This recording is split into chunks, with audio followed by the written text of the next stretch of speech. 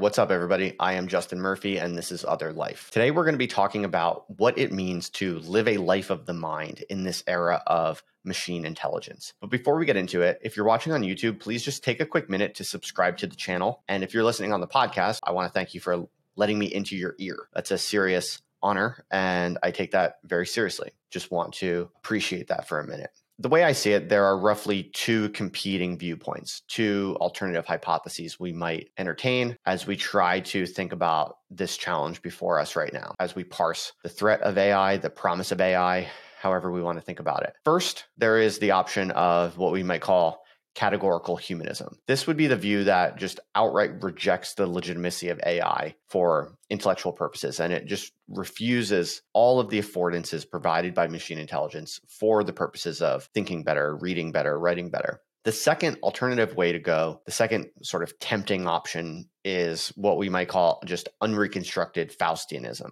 This is the viewpoint that gives up all of the unique privileges of the human mind and says that machine intelligence is just as good in every way, and at a certain point, it's going to be even better. Machine intelligence is the beginning and end of thought as we know it once it reaches a certain level of takeoff. My view here, and what I'm going to contend in this talk today, is that I believe neither of these positions is fully consistent or defensible. The way I see it, naive humanism is romantic. It is kind of alluring to say nothing but the human mind. It's irreducible. It's irreplaceable. Machine intelligence is categorically never going to compete with that soulful, qualitative uniqueness that is the human mind. That's tempting. It's beautiful. It feels kind of inspiring and it's romantic, but it's just not convincing. First of all, it's not practical. And second of all, it's not really logical because clearly we use all different kinds of machinic prostheses all the time for elaborating our thought, extending our thought, and increasing the power of our thought. So no one really believes in true categorical humanism, if we're being honest. The naive Faustian position is also inadequate. Faustianism in its pure form is powerful, right? It's also very alluring. It's exciting. It's like, let's take all of the powers we can. Let's let go of the heavy moralistic responsibility of using our mind responsibly and thoughtfully and carefully. There's something kind of liberating and exciting about just saying, you know what, let's go all in on the machines. The human mind is over and let's embrace it. That's powerful because you can, certainly do tremendous things with machines, especially if you release and relinquish all of our human compunctions. But ultimately, I think that the Faustian position also fails because these machines are ultimately meaningless. They cannot make kind of ultimate driving or steering decisions around what is truly valuable or what truly matters in the long run. There is something that seems to be kind of mysterious about that highest level of thinking, reflecting, and decision making that the machines are never going to be able to solve for us, and to imagine that they could is kind of it's a form of bad faith. It's a kind of cop out or just a decision to be irresponsible about our ultimate human condition and the questions that it has fallen to us to answer, whether we want to or not. So I think Faustianism, it also has its temptations,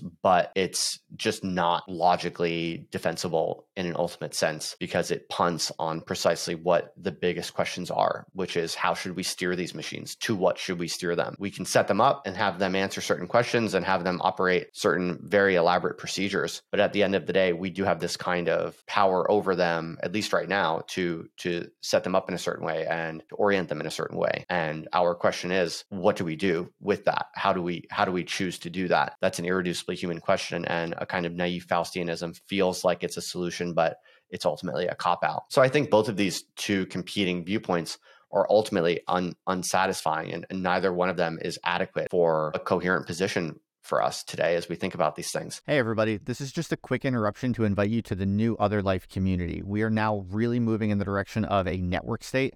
It's pretty crazy. We will give you a fully fledged personal server and a special desktop application from our partners at the Holium Company, which will let you and all of the members in the community compute together on the peer-to-peer sensor-proof Urbit network. It's still early, but it's insanely cool. If you're into the Other Life ethos, like if you're a writer or a software developer or whatever, if you're all about freedom and self-reliance outside of institutions, then we want to meet you. The community is now totally free to join. We have other ways now of filtering and sorting people later based on their abilities. It's kind of like the USA of the 1840s. anyone could get on a ship and go to America, but only some would rise to ranks depending on what they were able to do. To join, just go to otherlife.co/join.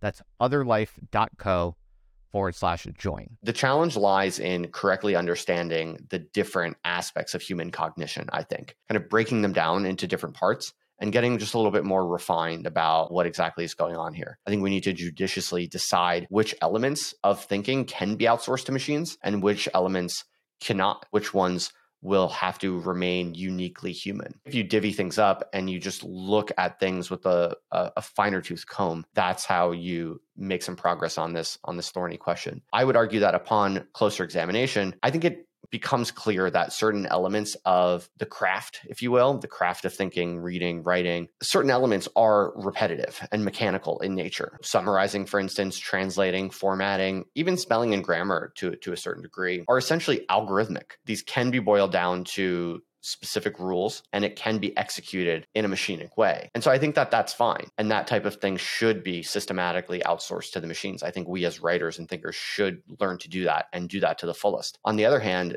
the irreducibly human elements of valuable knowledge work, those have to do with the motivations, the tastes, the styles, and the values and virtues that are involved that drive any given work. These are the irreducibly human elements. I think they require patient human study and deliberate practice, focus and intentionality and cultivated judgment. All of these things are in the domain of the human. And I think it's all of these things that we should try to hold fast to, because these are the things that I just don't see, at least anytime soon, machine intelligence coming anywhere near these. These, I think, are the elements that have always differentiated the great works as well. You know, if you think about what authors you really admire or what pieces of work have really stood the test of time, they often do so for these elements. There's no great work that is memorable to you because the spelling was so good, right? Or because the formatting was so good, right? These are the relatively mechanical things that can be delegated to machines and which AI right now can handle really, really quite swimmingly, which are not really the magic, right? There's nothing wrong with outsourcing those things. Those have never been the things that really make the great works great. It's these other kind of more intangible things around judgment and values and motivations and ultimate visions, which are currently not done at all well by the AI. In fact, the current AI as we know it can't come anywhere close to these things, whereas current AI does in fact a good job with these more mechanical tasks that I alluded to before. And so this, I think,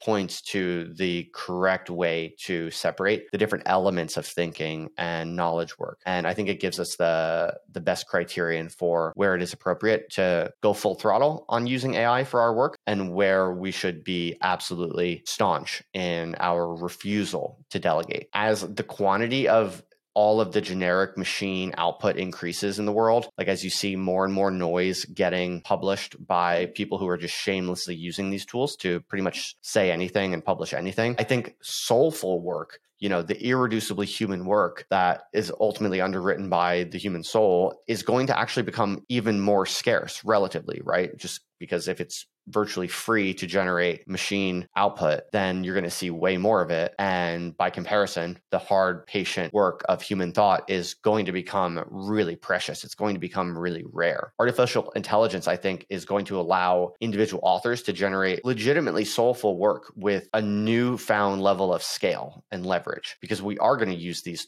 tools for the mechanical aspects, and that's going to save us a lot of time, but we're going to hold fast to the soulful elements. And I think this is the winning strategy and the correct way to think about it. Doing this is going to become a fine art, knowing how to delegate to AI, but also knowing how to maintain the soulful elements. This is going to be difficult. There's going to be a lot of trial and error, and it's not going to be obvious. You're going to have to figure it out. We're going to have to figure it out together while, maintaining the soul of our work. The writers who successfully weather this storm and figure this out, they're not going to maintain soul out of some sort of atavistic moral reason of philosophical humanism, but they're going to maintain soul. The winning thinkers are going to maintain soul because soul really is, and it will continue to be a kind of objective advantage, an objective differentiator. It is in a way where the real alpha is for humans thinking and speaking to other humans. And so as the multitude throws itself into naive humanism on the one side or a kind of naive Faustianism on the other side, I say to you, let us simply cultivate our souls. It might sound simple. It might even sound corny or cheesy, but that is ultimately how the situation looks to me. Let us simply invest our time and our effort to gain leverage with the machine assistance where appropriate, only with regard to those elements for which machine assistance is appropriate. And then with the time that we save, let's plow everything we have into soul. I'm Justin Murphy. This is Other Life. Thank you so much for listening. Please take a minute to subscribe to the channel if you're watching this on YouTube, or if you're listening on the podcast. You can check the show notes for other ways to get involved, like if you want to join the community or give us your response to this and other, similar topics that are very important right now. We want to hear from you. You can check out the community, or there are a few other links I'll put in the show notes for anyone who's interested. Thank you. I appreciate it. Remember, cultivate the soul, go all in on the soul. That's the precious element in this AI bottleneck we're living through. Thanks, folks. Until next time, over and out.